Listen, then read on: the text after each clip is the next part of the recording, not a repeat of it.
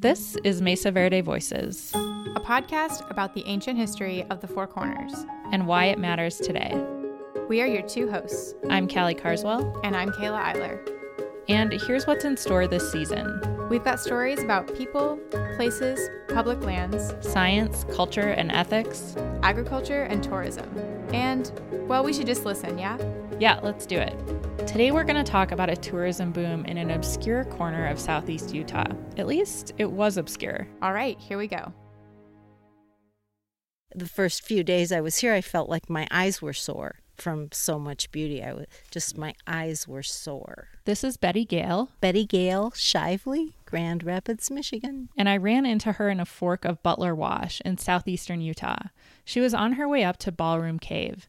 It's an archaeological site in an alcove in the Bears Ears National Monument.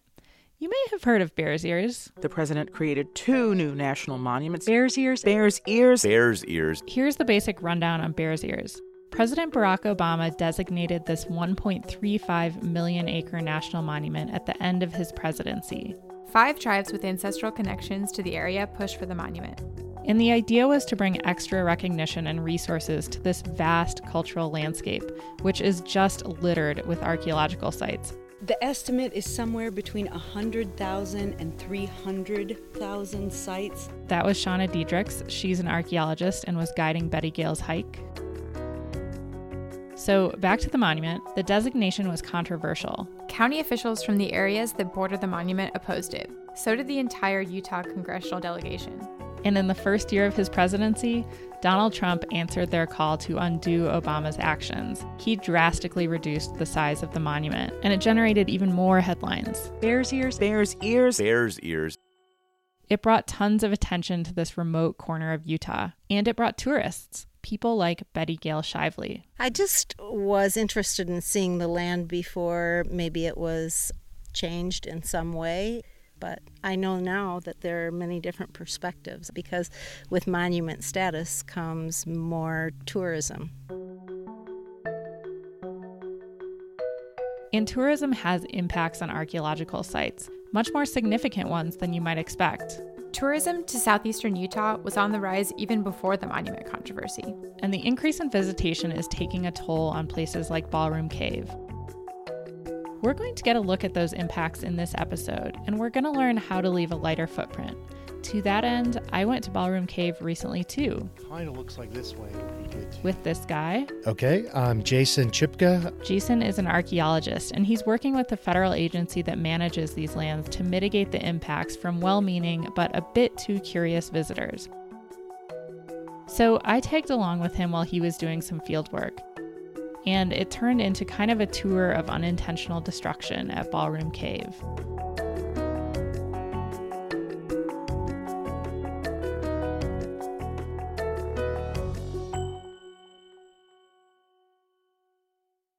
Oh, this is like We're up in Ballroom Cave now, on the south side of the alcove it sits in. I know a lot of people come and hike in southeast Utah, and it is pretty amazing to see what's here, but when you're looking at it through the archaeologist's eyes and understanding what has been impacted, it's kind of sad. We're looking down at the remains of a kiva, and how little of it remains is what provoked this reaction. There's photos even from the 70s that had maybe twice as much of the kiva was there. And now the whole downslope side has fallen away. It's people climbing on the kiva, on the walls, and even just walking right alongside the base of the walls that's the problem, Jason says.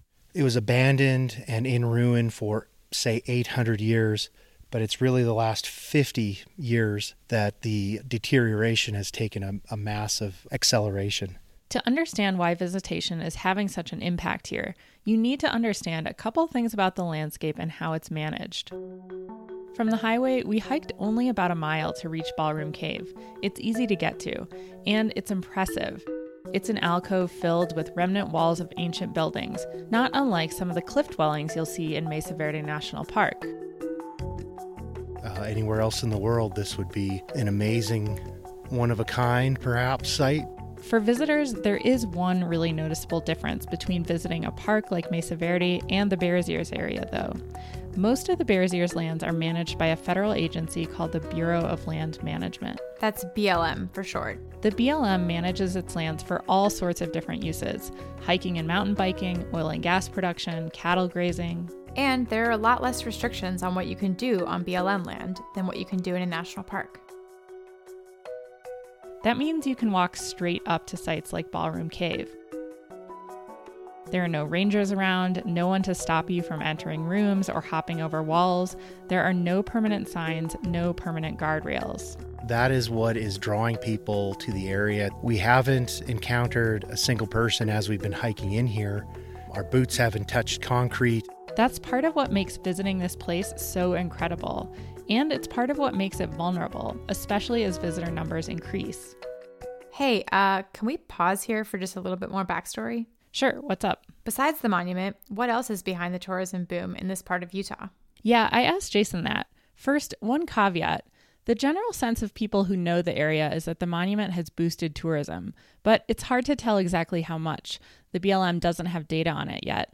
And tourism in this part of Utah was on the rise even before the monument. Jason said it was a few things. The internet is a big one. A lot of the sites in this area haven't even been officially surveyed by archaeologists.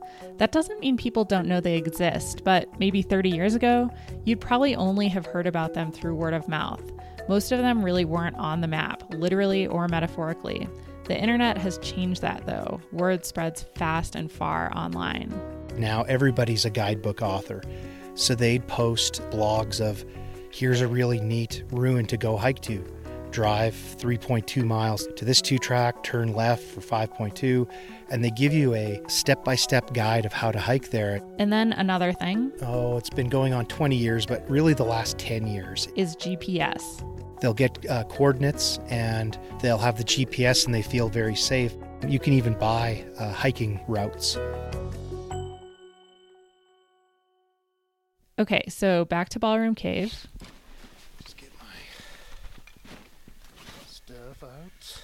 Jason is getting to work. Today, he's photographing all of the structures that are still standing in Ballroom Cave. He and his team will compare the photos to an archaeological map made of the site in 2007 to see how visitors might be changing it.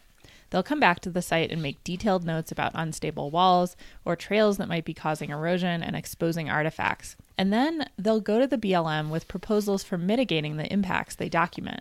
I'm just going to be taking a series of photos, so I'm just going to start at this end of the site. When you do this kind of work, you learn a few things about how visitors enjoy the uncontrolled access they get to the archaeology here.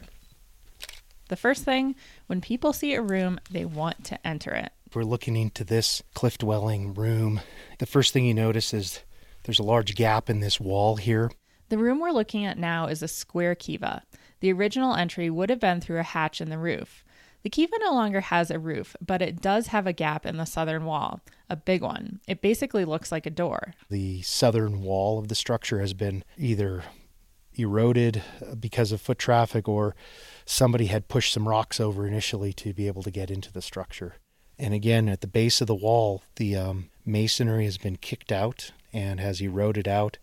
And so that void at the wall base is causing the rest of the masonry to sag. And so this is really a matter of time before that entire piece of the architecture collapses into the structure. Now, it is surprising that simply walking into a room could have such an impact. It could just be one inadvertent knock with someone's shoulder if they're trying to duck under that beam. But it survived all this time without lots of people climbing on it, and it's built on a foundation of sand. And then there's the issue of shoes. I'm wearing Vibram-soled boots myself right now, but the Vibram sole is the enemy of archaeological sites. Wait, what? Vibram? I thought maybe he'd say looters are the enemy, but hiking boots? Well, yeah, looters are also the enemy. Looters steal artifacts like pots from sites, often to sell them on the black market. They've scavenged Ballroom Cave, too, actually. So what's up with Vibram? Well, it's not just Vibram, but any lug-soled boot with aggressive treads. Those treads are great for gripping rocks and trails. Conversely, if you're on really sandy soil, that lug-soled boot acts like a mini excavator, and every footstep you take really churns up the sediment. The first grippy boot that walks into the room and pulls a little sand back from the base of a wall, maybe not such a big deal. But the 50th, 100th, 300th, 600th, 1,000th, all those bits of sand start to add up. And then in the wall we're looking at, straight in front of us, there's a big hole forming. It's not that people can't come visit the site. It's just they can't really be walking along the wall bases and have to stay back. It's Jason's job to figure out how to encourage this behavior. His team is likely to suggest reclaiming trails that lead into rooms and rerouting them so they skirt ruins instead. They may also do things like stabilize walls with mortars that mimic those used prehistorically. But protecting these sites is on you, too. It's on you to visit the site, as Jason says, with respect. You don't want to disrupt what's there. You don't want to do any damage. These are places that are still important to descendant communities. So you would approach it the same way you'd approach a cemetery or a church or grandma's house. There's certain behaviors that are really not appropriate for the setting. So here's a list of things you can do or not do when you visit places like Ballroom Cave. This list is provided courtesy of the BLM.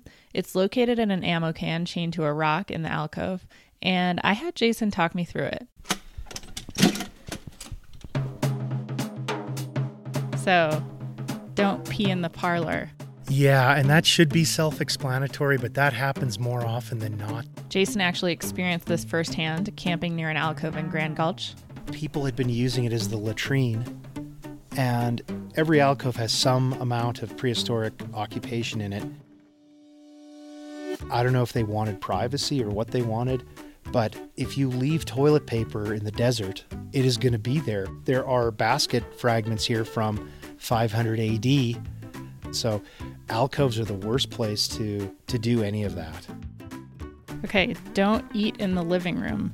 So all of these archaeological sites are subject to different forms of disturbance. Any sort of food particles that are left attract rodents, it attracts insects, and those all can potentially do damage to the archaeological site. Okay, no slumber parties. Yeah, and the no slumber parties, these aren't places that descendant communities are comfortable with people sleeping in, camping in, but it's also an issue of accelerated use. Is if everybody's camping in the alcove, it's going to end up looking like campsites. The chance of inadvertent damage increases as you're stumbling around in the middle of the night looking for that pee spot. Okay, this one we've already talked about. Keep your feet off the furniture and the walls. Keep your feet off the walls. Sign the register, not the rocks. Not signing the rocks is leaving graffiti. It seems pretty straightforward, but there's incidents of graffiti fairly regularly. You are defacing the archaeological site, but you're also diminishing the experience for the next person.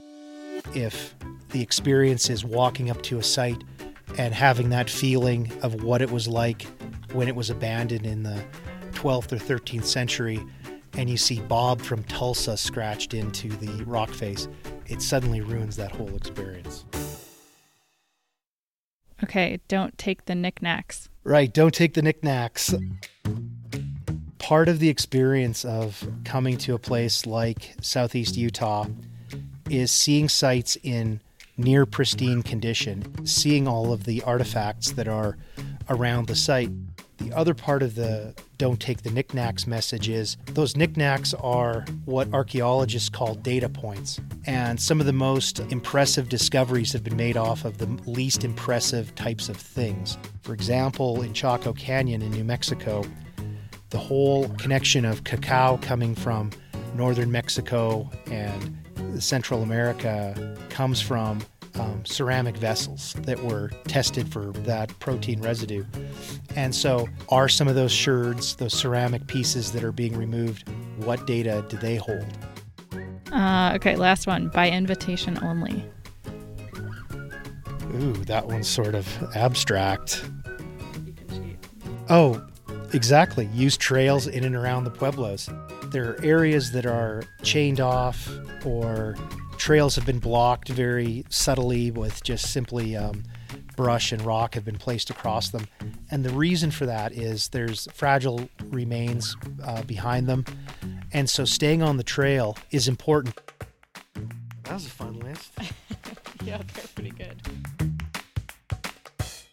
Ultimately, Jason says it just comes back to the issue of respect.